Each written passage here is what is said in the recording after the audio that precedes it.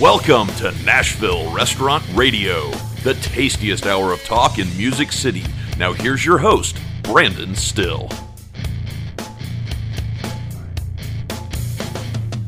Hello, Music City, and welcome to Nashville Restaurant Radio.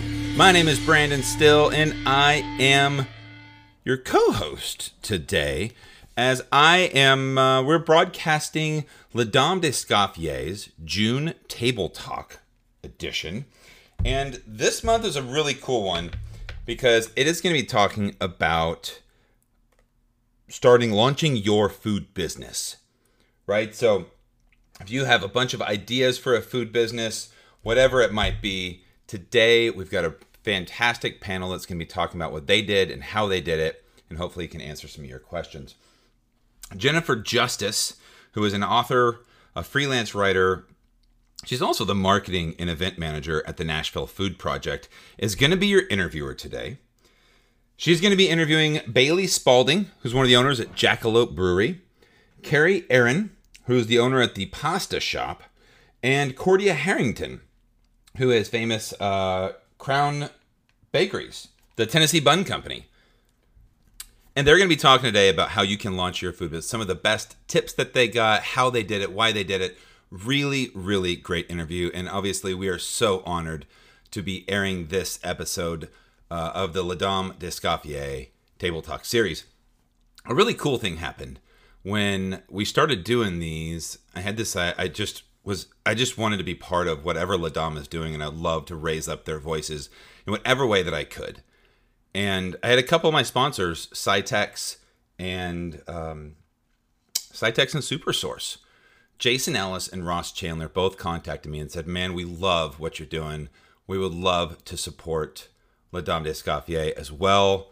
We love working with you. How do we get involved?" And I said, "Dude, I'd love to do this. Let's do this." So we've all gone to La Dame d'Escaffier's website, and we've donated. And this episode generated $500 for La Dame d'Escaffier in the names of SuperSource and Cytex. I could not be more honored to do that. I encourage you out there, if you wanted to help La Dame d'Escaffier, go to their website, go to their Facebook page or Instagram, and click the donate button. Go in there, donate, help them out.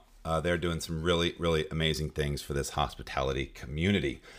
We have a little bit of housekeeping here to do. We have 2 brand new podcasts coming up this next week, and they're going to be on Sunday night. So you've been hearing me talk about Brandon's Book Club. Brandon's Book Club for the month of June and the beginning of July was The 5 Dysfunctions of a Team by Patrick Lencioni. We're going to be doing our Zoom call Sunday, July the 11th at 7 o'clock. If you go to Brandon's Book Club in Facebook, there's a group called Brandon's Book Club. Go join that group and you will find the link to the Zoom call. We'd love to have anybody who's read the book. We're going to be talking about it as far as how it relates to restaurants. And like I've been mentioning, all these new teams that we've got, so many people have new teams, and we're trying to learn each other. And this book just really nails it. I've yet to have anybody read this book and say, "Oh my gosh, this isn't happening on my team," because it is unbelievable. And once you know which dysfunctions are really getting your team, it's so easy to fix. So I'd love to have this conversation with you. Please jump on the Zoom call. I would love to hear different perspectives. So super fun. Even more fun, in all honesty, is going to be Talkin' Shift. Talkin' Shift is going to be on this podcast. It's going to be on the Nashville Restaurant Radio podcast. However, it's going to be live. It's going to be live on Facebook Live. It's going to be live on YouTube Live. And you got to go to Talkin' Shift podcast. There's a group. I'm going to post the StreamYard link. Here's what I need. If you have a crazy restaurant story, a celebrity story, if you got a story of just whatever guest, whatever Karens you have encountered in your restaurant, crazy orders, I don't know, everybody has stories. Servers go out, we drink after the shift, we talk about this stuff. We're just going to be talking about it live on a podcast directly after Brandon's Book Club. Brandon's Book Club is going to be from 7 to 8, and then from 9 to 11 Sunday night, we are going to be talking shift. I've got a couple co-hosts for this. Brian Rickenbach and Mikey Corona from the Mockingbird are going to be joining, as well as Jessica Benefield and her husband, Trey. They're going to be our co-hosts for this. So if you want advice, something you need to know, we've got restaurant owners, we've got chefs, we've got me. Call in. We're going to have the link. You can come on the show live and talk to us. We are so excited to hear your stories, to discuss them, to answer any questions you have. Feel free to bring them all. All right. We are ready to jump in to this Table Talk series with La Dame d'Escoffier. Thank you so much for listening. We hope that you have a wonderful 4th of July holiday. We will not have a brand new episode coming out Wednesday. We will have 2 more, hopefully, episodes coming out the rest of the week. It's going to be a big one. Here we go. Awesome. Well, thank you for having me. My name is Jennifer Justice. I am a freelance writer in Nashville, Tennessee, here in Nashville. And I also work as marketing and events manager at the Nashville Food Project. And I've had a ton of business ideas and have launched 0 of them. So I'm so thrilled to learn from you all today on how you make that happen. So to start, I thought it would be great if you could introduce yourselves, tell us briefly about your business, and then share the best piece of advice that you received when you were starting out. And we'll start with you, Bailey. Sure. Thanks, JJ. I'm Bailey Spalding. I'm the CEO and co-founder of Jackalope Brewery in Nashville. I'm actually up in Vermont right now. We drove up. It was a nice 21-hour drive and got here yesterday. So it's good to be talking to y'all. So we started Jackalope. I would say the best advice I ever had was actually when I was in college and trying to figure out what I wanted to do.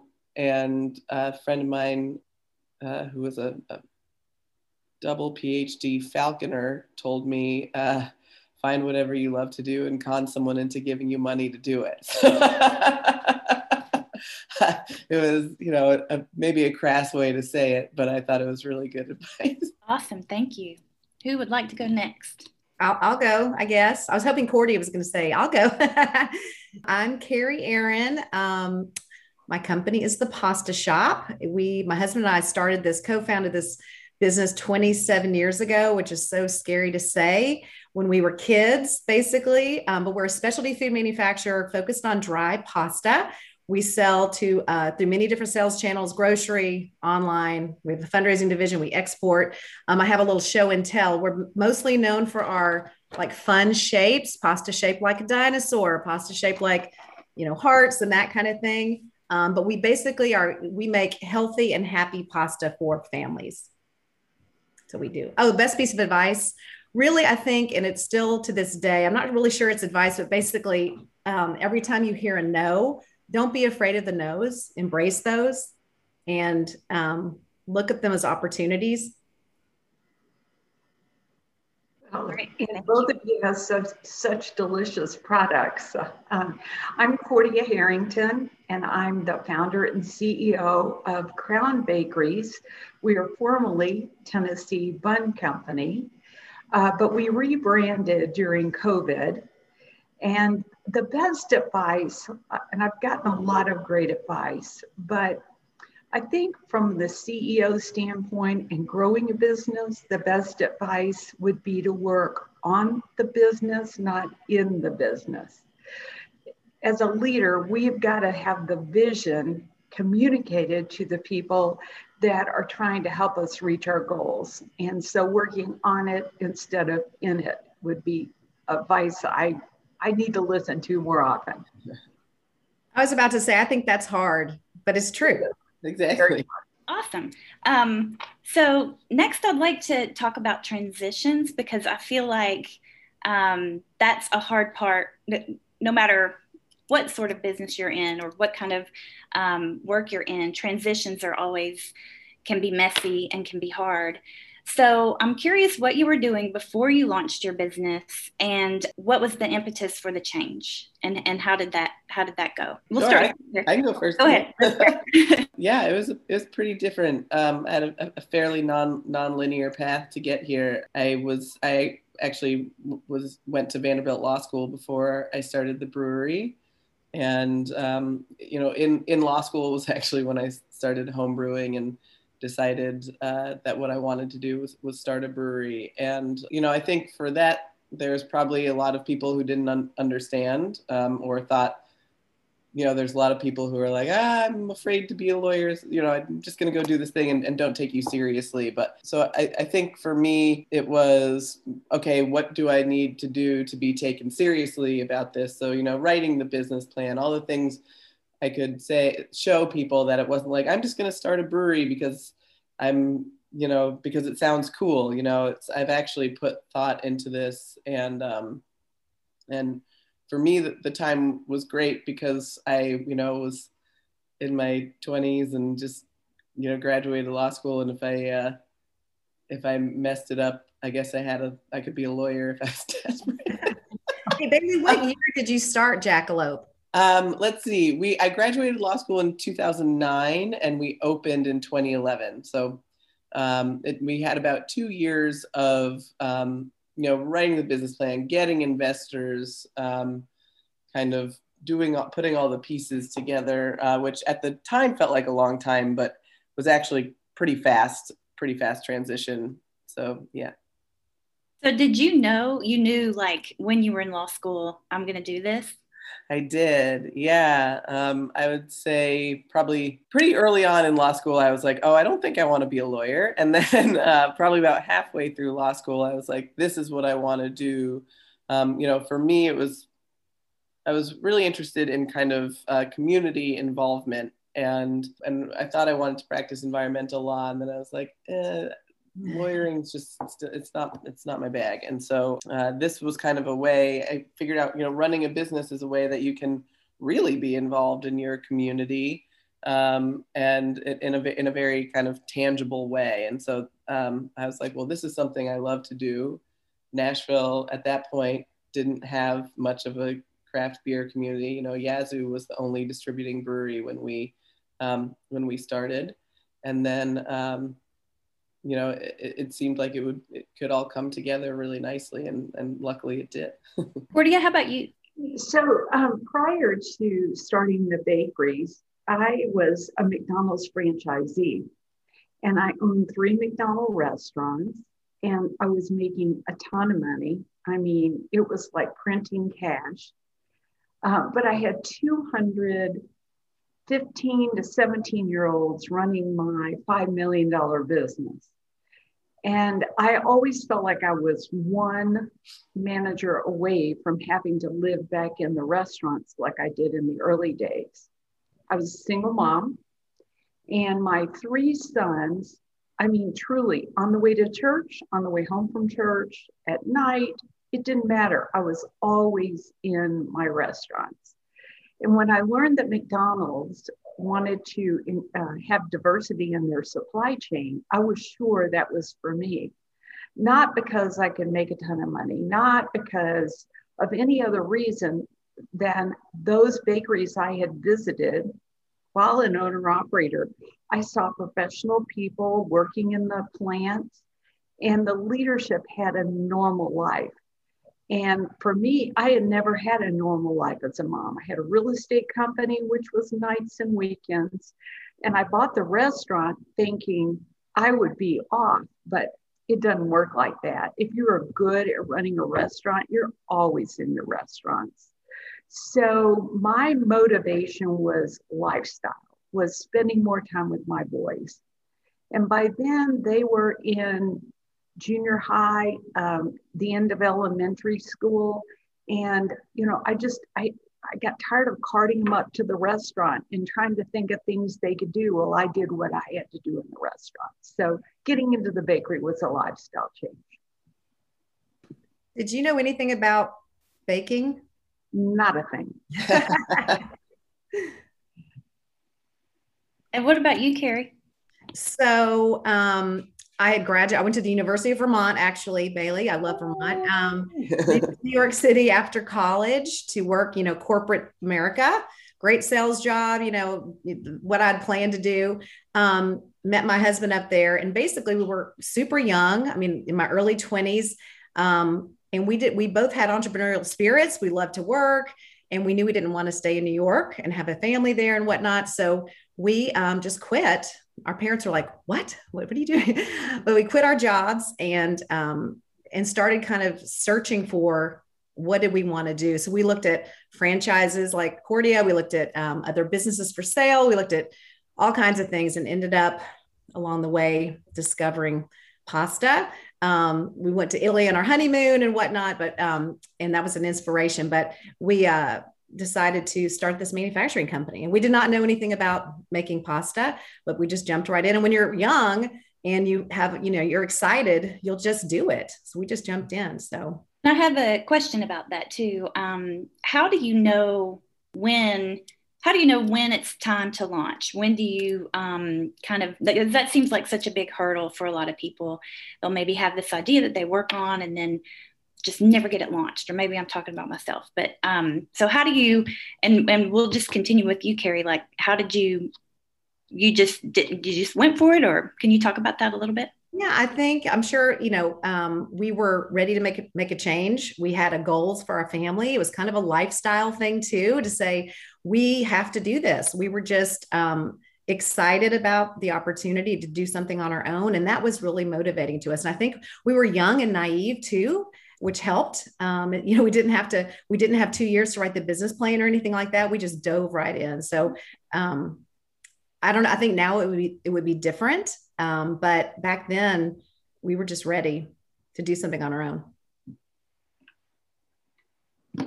And then what about you, Bailey? Yeah, I mean, I think it was just, for me, it was like little steps and then you're there. It was like, if you focused on everything you were trying to do, it almost became too overwhelming. Whereas if you could be like, okay, I'm going to do this, I'm going to focus on this part. I'm going to focus on this part. Okay. We wrote the business plan. It was terrifying to then show it to people to try to raise money.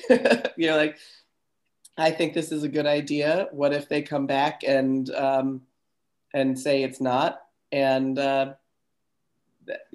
what's the worst that could happen? I think that's what you kind of have to get past, is the worst that could happen to me is you never even try. And so for something that you're really passionate about, and so for me, I was so passionate about it. It was like, okay, now we're going to show it to people. Okay. Other people think it's a good idea. Great. Like now we're going to find a place, maybe we can do it. And then we're going to find some equipment, and then you just kind of focus on the little pieces. And then one day you're there.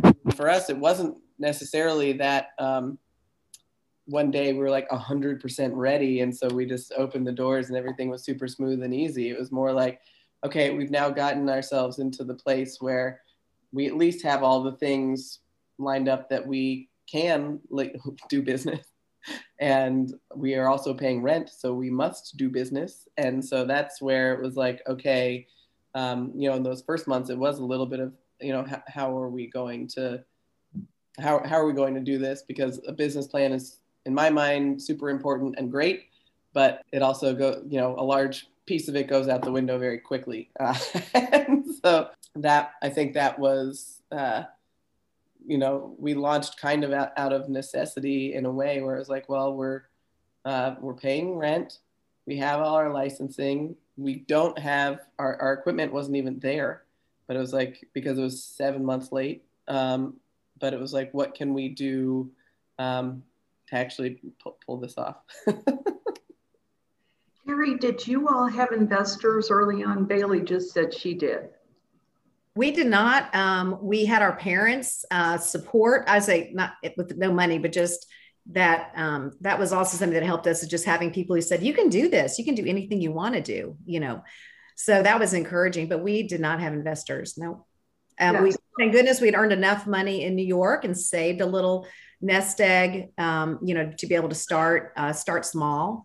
And one of the reasons we did manufacturing versus retail, we actually wanted one of our many ideas was to open up a fresh pasta shop. But this is before Artisan Bread. There was no bread and company, no Provence. I mean, this is before Nashville had any kind of, specialty food places except for little markets. But we realized that the risk to open up a retail store, with everything you needed to purchase was too much. So we decided to go the manufacturing route. We had kind of sales and manufacturing background. So we were comfortable with that. And it was a little bit less expensive to get started in case it didn't work out, so.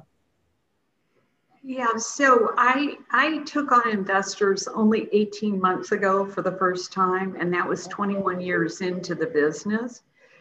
And in the beginning, I was thankfully able to get bank financing to help, because I certainly, it was not inexpensive to get into the bakery business. In fact, I think my first plant was over $15 million. And when I sold my restaurants, I had 4.3 million from the sale of the restaurants that I could put down, but I had to finance the balance, and I didn't have any manufacturing or baking experience. So I really did chuckle when I got off the phone with the banks going, golly, you mean they're going to loan me all that money and I don't know what I'm doing? So you'll be surprised at how banks will come alongside you. If you have a good customer, I've always said you need your good customer. More important than a good idea is a good customer. So, and a good story. I mean, I think you had such a great story too, that people, banks want to lend you money, but they also want to understand and be along for that storytelling. And that if you can tell a good story, even if you don't know what you're doing, that sometimes can work. Can help. Yeah. Yeah. Do you want to talk a little bit more about that, the storytelling piece of it, and how that played out for all of you? I'll tell a funny story.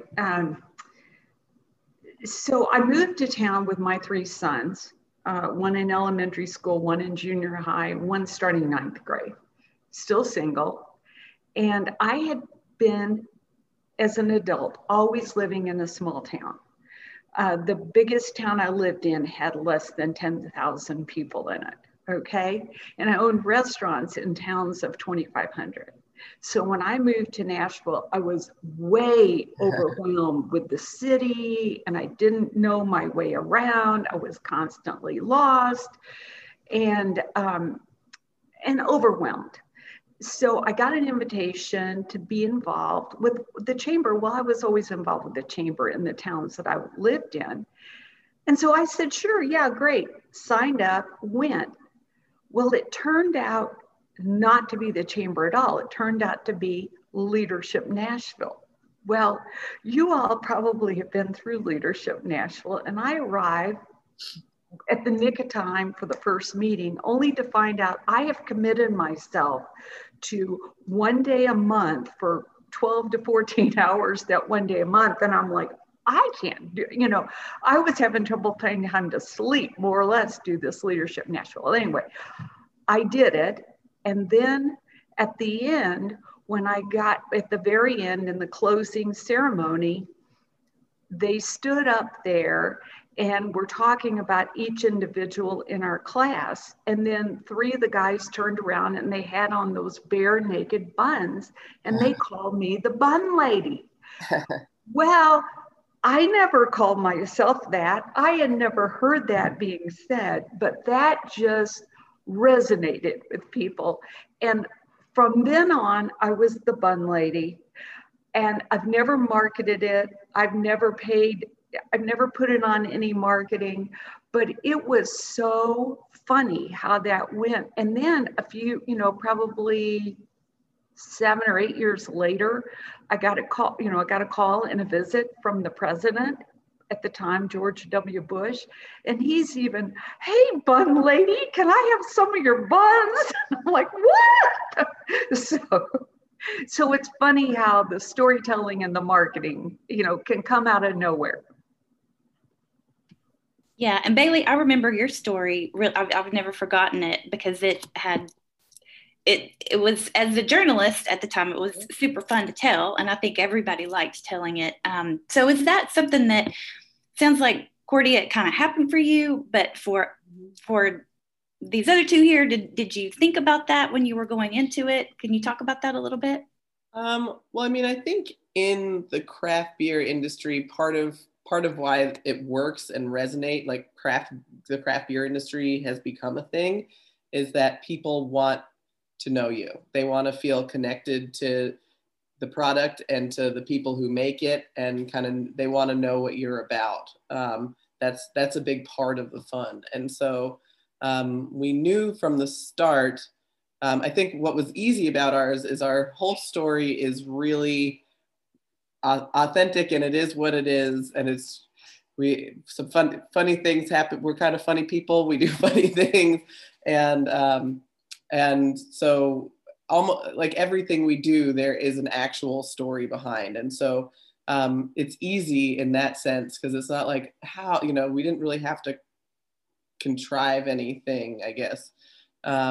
But I would say for our part, or on my part, there are parts of your story that you might not even know are interesting to people that kind of will sometimes take a much bigger arc than you realize. I think for me, I didn't realize when I was starting, because I'd never worked in the beer industry. I didn't know that there were hardly any women in it. And so I didn't realize it was going to be an interesting thing to be a woman in the beer industry, but then it really was. And that's a part of our story that people pay a lot of attention to, that it's, again, not we weren't coming in being like, we're going to be lady brewers, it wasn't like, oh, we're different. But it is, it has become a bigger part of kind of Jackalope's story, I guess, or what people notice about it. So yeah, but I think, we were the first brewery to open in Nashville in 8 years. And so again, it was like, Blackstone and Bosco's had opened in the 90s as brew pubs, and then Yazoo opened in 2003, and then like Crickets for a really long time, and then us. So one thing we're lucky about too is we put a press release out being like, hey, we rented this space, and the next day the news was there, and we're like, what? And so I think that was another thing that was really just lucky for us, was there was not a lot of noise. There weren't other breweries opening. We were pretty much the only one, and so it was a unique time for that at that point. Carrie, is there anything you want to say about?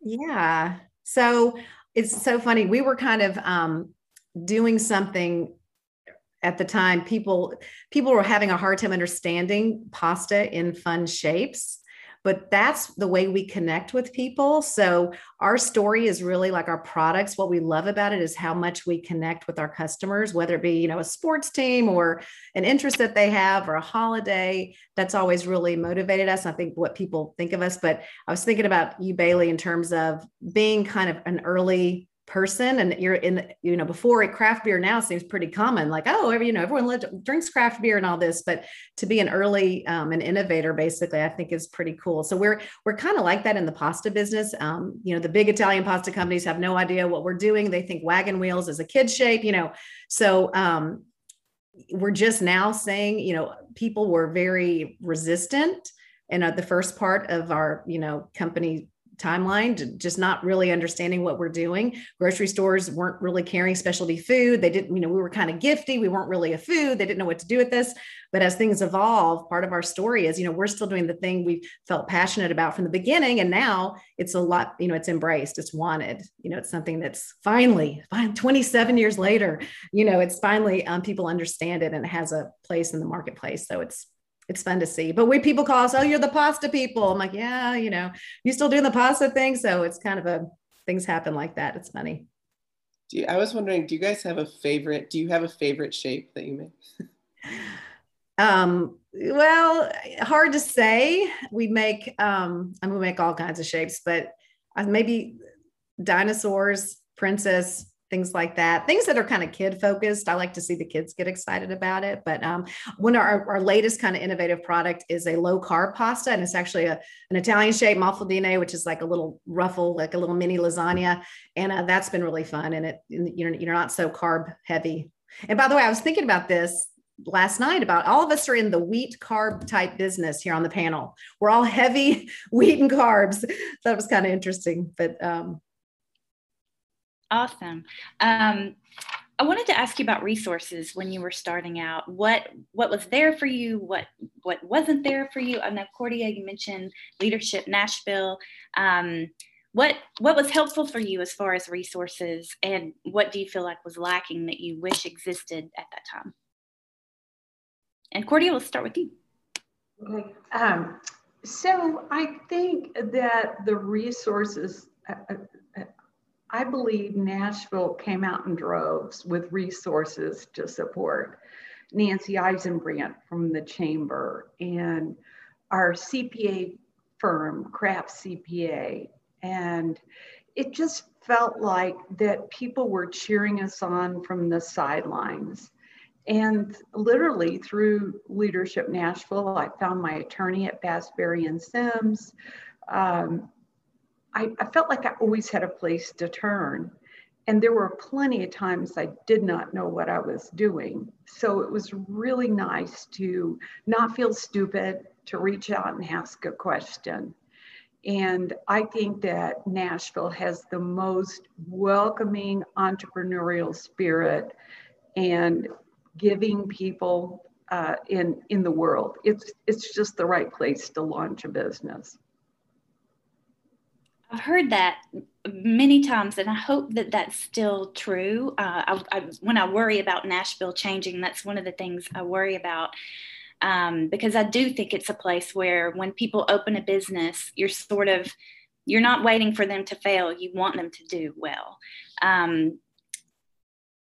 Carrie, anything you'd like to say about that? Resources in the beginning, and also just this spirit of entrepreneurship in Nashville? Yeah, I mean, I agree with what Cordia said about this, how Nashville supports small businesses. I really wish back then that I had more, I guess, people that were in food specific, specialty food. There just weren't a lot of us back then. So we really relied on our trade shows and to go to places where we could, talk with other exhibitors about what they were doing. And that was kind of where I got a lot of the support. But personally, I think my family support was the biggest, just always there encouraging us. We had some networking groups. I did some of the, chamber and all that, which is great. But it was so long ago. I'm just so happy now that like even this Les Dames group is so important. I feel like, gosh, we can really help each other and be there for each other. And to me, this has been a wonderful addition to what Nashville already had. Bailey?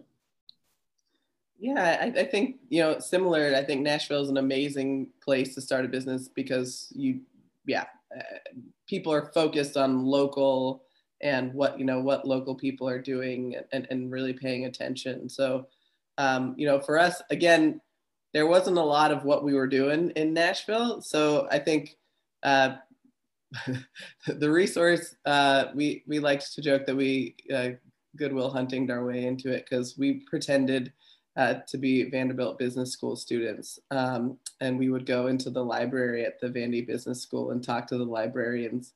And they would help us as far as getting the information that we needed to kind of help write a business plan. Like we wrote the business plan, but if we needed information on demographics and stuff like that, they would help us find the books that we needed.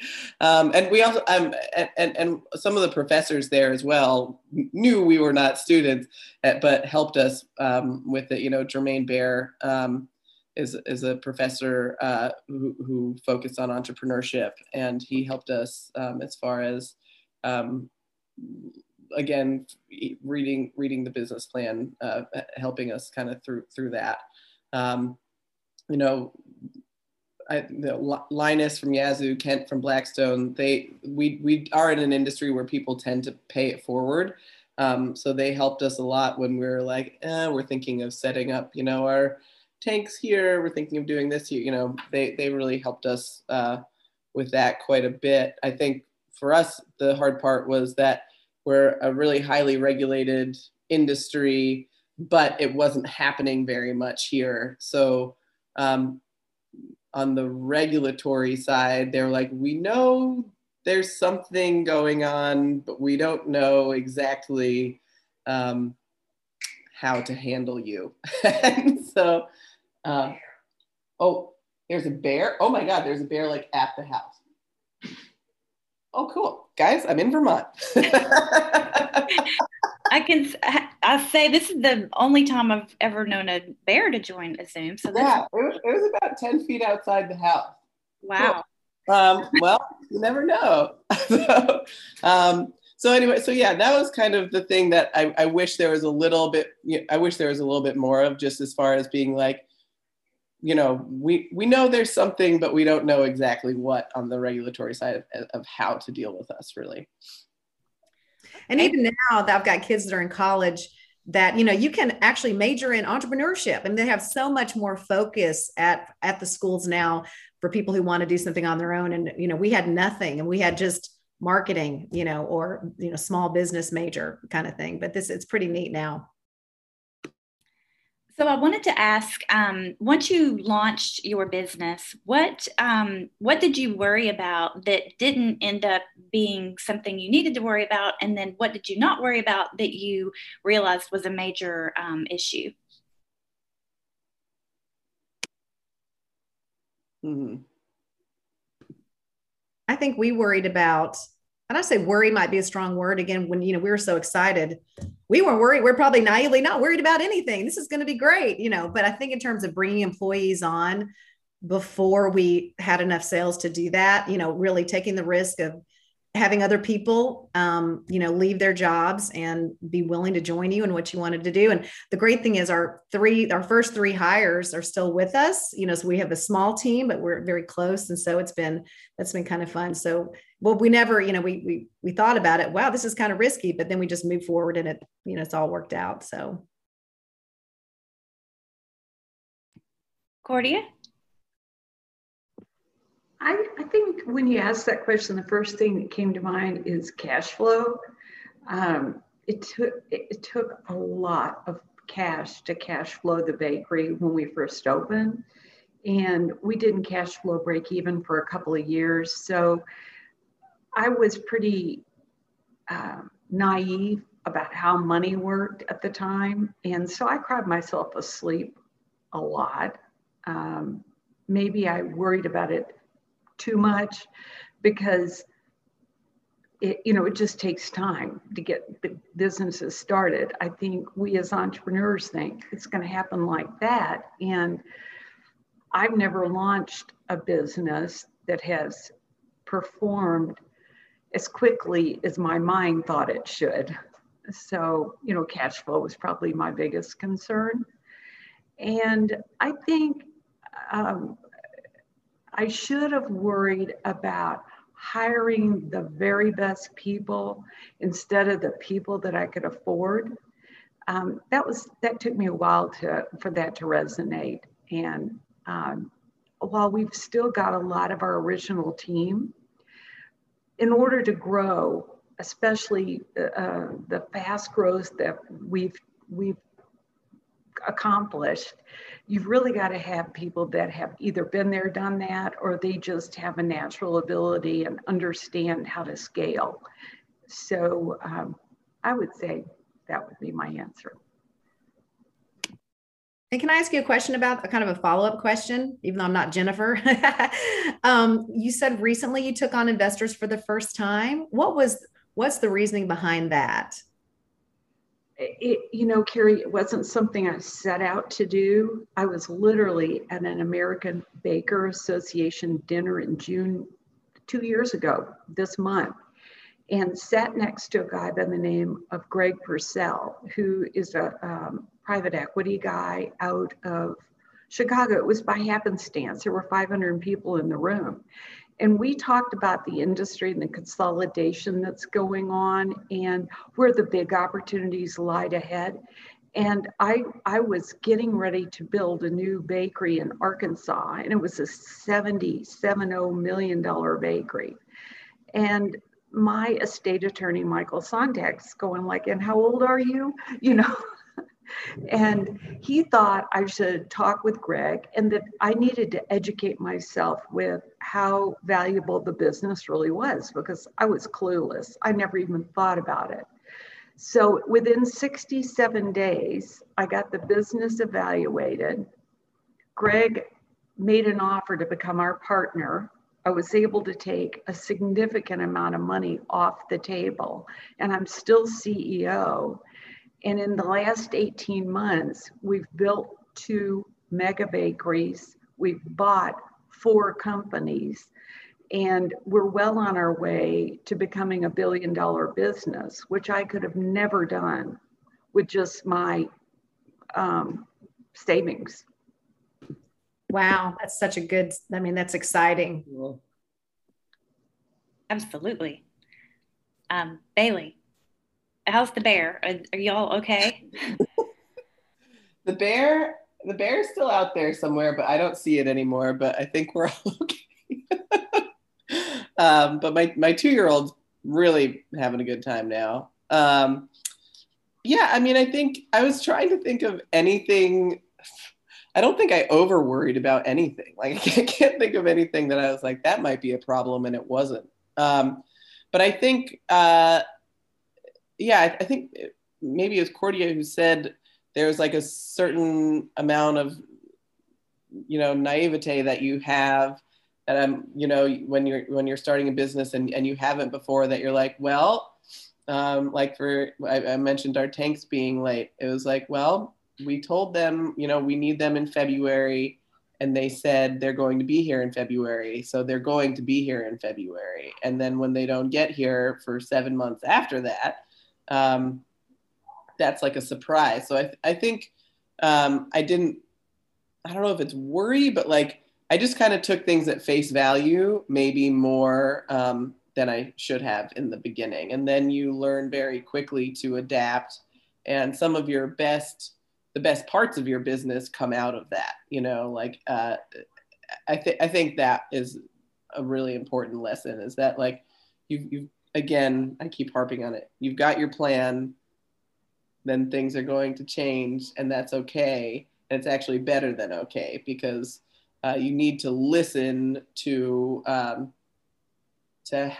the community interacts with you. You can't, shove a business people don't want down their throat. You can't pour a beer down someone's throat they don't want. Pretty sure that's probably not legal. And but when for us, our biggest selling seasonal is called Lovebird, and it's become this huge thing. For Lovebird started as a homebrew beer before we started Jackalope. Sorry, I'm going on a total tangent, but where it was my business partner who started the company with me, Robin. We were roommates, and it was her birthday, and we were gonna have a birthday party. And they said, "What kind of beer do you want for your birthday?" And she said, "I want a pink beer." And thus Lovebird was born. And so it's a strawberry raspberry wheat beer. It's a little bit pink, and so it was like, that was a homebrew. And then we're like, oh, we'll bring it in, and we didn't realize what the reaction was going to be to it. But then at first we were like, oh, this needs to stay super limited. And then it was like, why are you doing this? So maybe that was something I worried about that I didn't need to, was, trying to fight it or something. But I think, I think being able to adapt to the actual world is just a really important part of letting go of some of those worries, I guess. So when you talk about adapting, it makes me think about this past year and all the pivoting that everyone had to do as entrepreneurs. Were you sort of already doing that all the time anyway? Can you talk about maybe the lessons of last year, and just the lessons of last year? Carrie, you want to start? Sure. I think, there's so much I really think about the last 27 years. I mean, last year was a challenge, but we have reinvented ourselves so many times because we had to, like Bailey's saying, like you think you have a plan for a certain thing. And we've been back when gift baskets were really popular. We had a whole gift basket. We're making cookies. We were making we've been in snack mix. I mean, all kinds of business trying to adapt to the changing market. Especially when specialty food the marketplace wasn't there. We were, so early in it. So, I think being able to be open to what happens to you. And of course, last year was part of that, in terms of all of us going, what is this? But, it gave us time to kind of pause in a way that we hadn't, and really regroup and focus on things and, see things through new eyes. And so, it was, to me, it was just another opportunity, another change.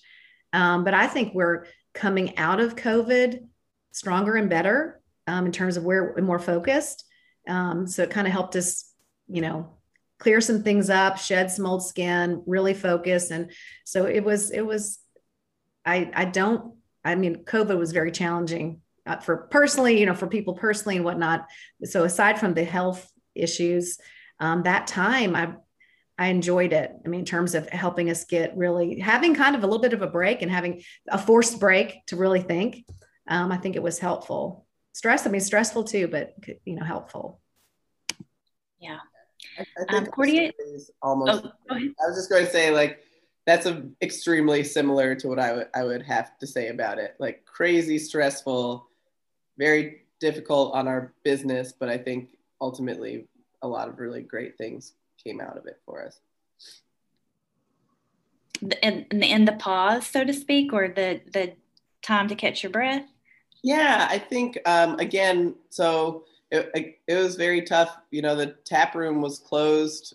We're on site from, what was it, March through mid-August. So we lost about 5 months of our high margin revenue. Nobody plans for that. And I think the phone call to our staff, I remember on March 23rd, telling them almost everybody was furloughed and I didn't know when they were coming back, was the hardest thing I've ever done in my life. But I think as a business, we put out 27 different new beers last year, these like limited release canning things that we were never going to have time to figure out how to do that. And we really wanted to. And so now that we're kind of back up, we're mid-March, suddenly it was like, oh, we need to start making draft beer again. I guess people are going out, we're getting draft beer orders. So now that things are kind of humming again, being able to keep those, we're not going to do 27 of them this year, but we'll probably do 15. And we never would have been able to do that. It was, like you said, in the pause, we didn't have time to think about what we wanted. And we've been able to do that. And I feel really, really great about the direction we're moving in. And Cordia, what about you for last year? A little bit different boat. We're an essential workplace, and so we never did close. And things definitely shifted for sure, because we had so many restaurants that closed.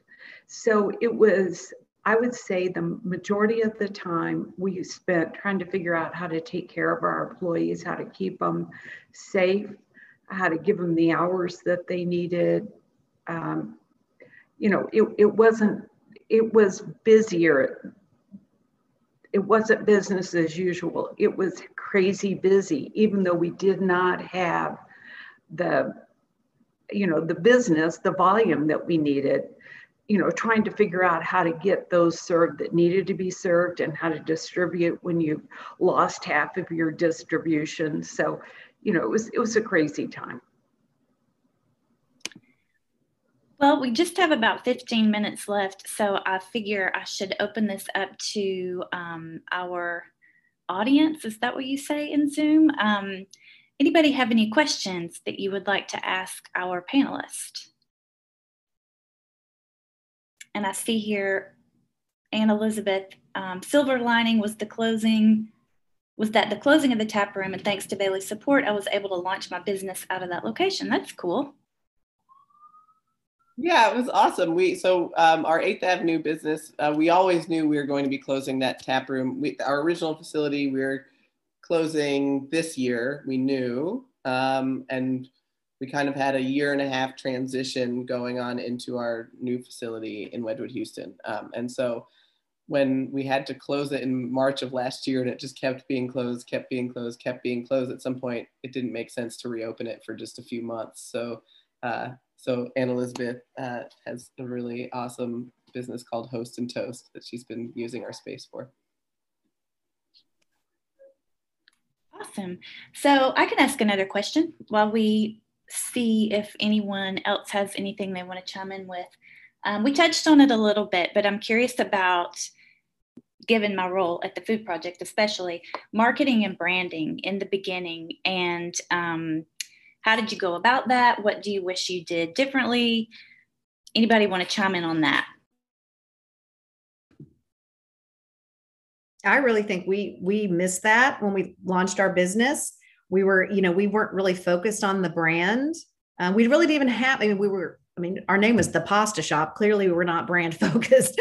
There are a lot of the pasta shops out there, but now, as we've evolved and now our brand is Pastabilities, and we're much more brand focused. I think too, with all the digital world has changed everything in terms of really needing to have understand who you are, your brand presence, what that means, your target audience, all that kind of stuff has helped us refocus. So now more than ever, in fact, we're doing like a brand refresh thing right now. But I wish we had done that a lot earlier. We just didn't. I think we're focused more, manufacturing, product development, not, we didn't take the entrepreneurship class, that didn't exist back then. So I would encourage anybody though, who's starting a business to definitely focus on your brand first. And I'm sure Bailey did, obviously, but we just didn't. We were kind of a little late. Hate to say that, but it's true. Anyone else want to talk on that topic? I can, yeah. Clearly the brand was a big piece for us. And I think something to always remember is your intellectual property. So we did end up having to buy the Jackalope trademark from a brew pub in New Mexico that had just an IPA called Jackalope, because I should have been paid more attention in trademarks class in law school, but we were naive and like, that's just a beer. We're a brewery. It's a different thing. But it actually got our trademark denied in the beginning. And so then we ended up having to license and buy it from them. And so I think one thing is I'm very glad we did Jackalope. There's a reason our brewery is named Jackalope. I couldn't imagine it named anything else. But on the flip side, try not to put a lot of value into your marketing until you know that that branding is actually yours. Because once it has value to you because you've been putting it out there, if you lose it, that would be a real bummer. And I think the beer, there's so many breweries now just nationally, the intellectual property space is becoming crowded. So I would just say, think about your intellectual property. So we do have a question here. If you were going to start a totally new food business today, something not related to your current business, what would you consider? What is the future? Anyone have an answer to that one? That's a good question. I think COVID, because of COVID, individually packed snacks would probably be a great category to go in, where one person, one pack, that safety and health, that was really something missing in the market during COVID. And I would say just trends with better for you products. There are 1,000,001 everything's out there. So how are you going to differentiate whatever you're getting into? And I would probably, we're doing this on our, even with our innovating our pasta and making it healthier and using unique ingredients. And, customers want attributes. They want, high protein, high fiber, other things like that. I'd probably encourage anyone who's looking at it to do something that is along that healthy, certainly individually packed, snacks are a big category right now, but something that has real differentiation no matter what it is. The stores want that. We go to these grocery meetings and there's a ton of pasta out there, but it's like, how are you different? And so you just have to be very clear on that and find something that is different. Cordia, anything you'd like to add on that? We have a couple other questions too, if maybe we should keep moving through these. What have you all done to build and maintain relationships with the city and community? Yeah, I think that's a big part, again, of our business. There's a lot of different ways to go about it. One is we work with a lot of different nonprofits, whether we're donating beer or money. We have a program with our tap room where we're always donating a portion of our sales to a different local nonprofit. And so I think, trying to actually get to know the people who work at those places and being involved more than just with the check as much as possible is really good. We do, Nashville does have, I think, a fairly communicative local government. So I think getting to know your Metro Council people, trying to get to know anyone in the mayor's office that you can, I think is very doable considering the size city that we're becoming. And I think, it's like we'll hold, we love the environment. So we'll hold litter pickup events and events that people can feel like they're actually doing something good, and then they can drink a beer after. So I think the types of things that you want to just thinking about, okay, what can I do to make this space better than when we came in here, I think is always on our mind. Anyone else want to say anything about that? We've got one more question. I think as Tom has evolved, it's been really fun to be involved with different not-for-profit organizations. And right now, our focus is on trying to help Nashville get a Major League Baseball. We just think that would be great for families. But we're still involved with churches and schools and Ronald McDonald houses in every community that we're in. And we try to provide opportunities for our associates to have time and money to donate on behalf of the company. I guess now we're at 1,200 associates. So we try to leverage ourselves to give them opportunities, because nothing feels better than doing something for somebody else. And so I'm going to skip to a follow-up on that previous question. How do you successfully operate in the beginning while focusing on generosity and the community too? That's easy. Because I felt like I had to live that night. That was where I didn't have cash, but I donated time. When I didn't have cash, I donated time. And then I went through a period of time where I had more cash than I had time. And now I'm at a better place where I've got time and cash. So I think it depends on the cycle that your life is in. Anyone else want to say anything on that one? Yeah, I was just going to say, yeah, you can always do, it's okay to just do a little bit in the beginning, but it helps you stay focused on kind of what your values are. And yeah, as Cordia was saying, as your ability to do more grows, then it'll help you, you keep doing that. So, again, for us, environmental stuff always mattered. So, we always had our piping done so that we could reuse water. And we always donated our spent grain to farmers, those types of things. Now we also have a carbon dioxide recapture system. So we recapture the CO2 off of our fermentations, which we were maybe the third small brewery in the country to do that.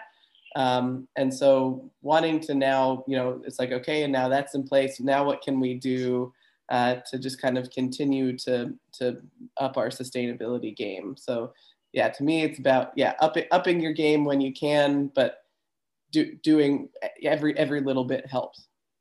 Yeah, I think just having it be part of your company culture, I think that sounds like, it has to be authentic to who your company is. And honestly, there's so much more, like I look at our company, how much more we could be doing. And again, it's that time and money and this and where to go. And I think sometimes it's a struggle to figure that out, but we like to also work with our team members to, what are they interested in and what gets them excited. So it's a culture thing too, which isn't easy at the beginning, but. Yeah. I was going to say, as someone working at a nonprofit,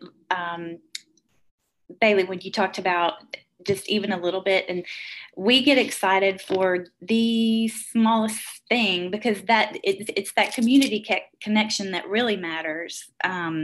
So even we had a class of kindergartners bring over 3 bags of lettuce. And, we do like 5,000 meals a week, but we incorporated that lettuce and we loved that donation so much. It was so special. So, yeah. Natasha has a question here. Are there any resources available for entrepreneurs in Nashville that haven't already come up that you might recommend? Well, there's the Entrepreneur Center is a big one as well.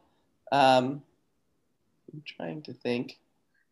I don't know if y'all have ever used SCORE or not, but it's Society of Retired Executives, and their services are free, and they will literally walk alongside of you to try to help you deal with the day-to-day issues you're dealing with.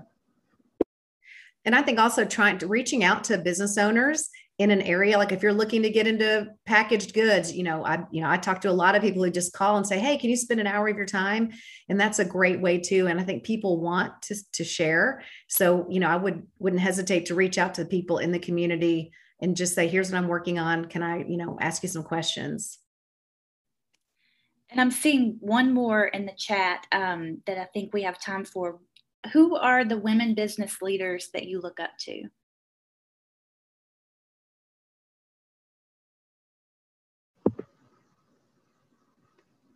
There's so many great, these gals on the screen right now.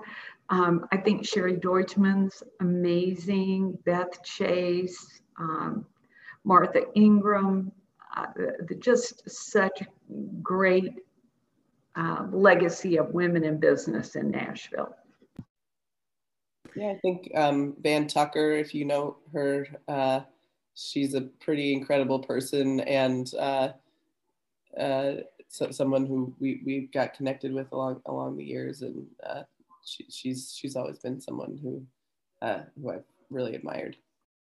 And it's fun because all these women have different skill sets and bring something, bring their unique angle, and that's incredible about just the Les Dames group, to meet everybody and really get to know how people approach their businesses different than you. What are they doing? And so there's so many women that I've met in the last few years since I joined this group that I really admire for just different reasons.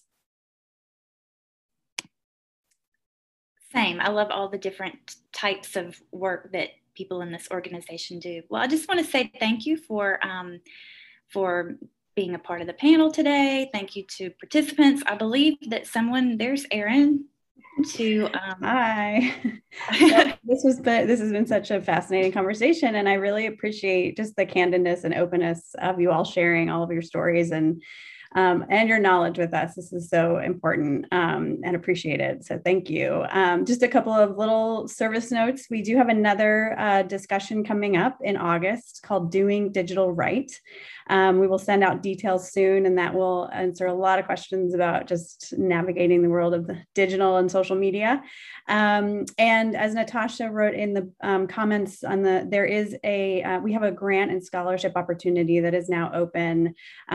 Keep an eye out. It's for women-run businesses. We also have scholarships for education. So check out ledomnashville.org. And again, thank you, Carrie, Cordia, Bailey, Jennifer. You guys are awesome, and we really appreciate your time today.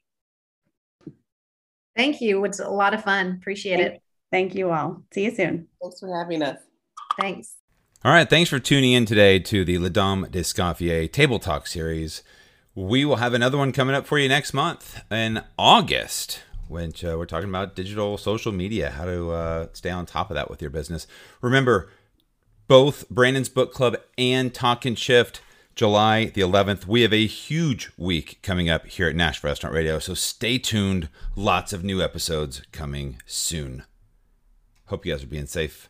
Love you guys.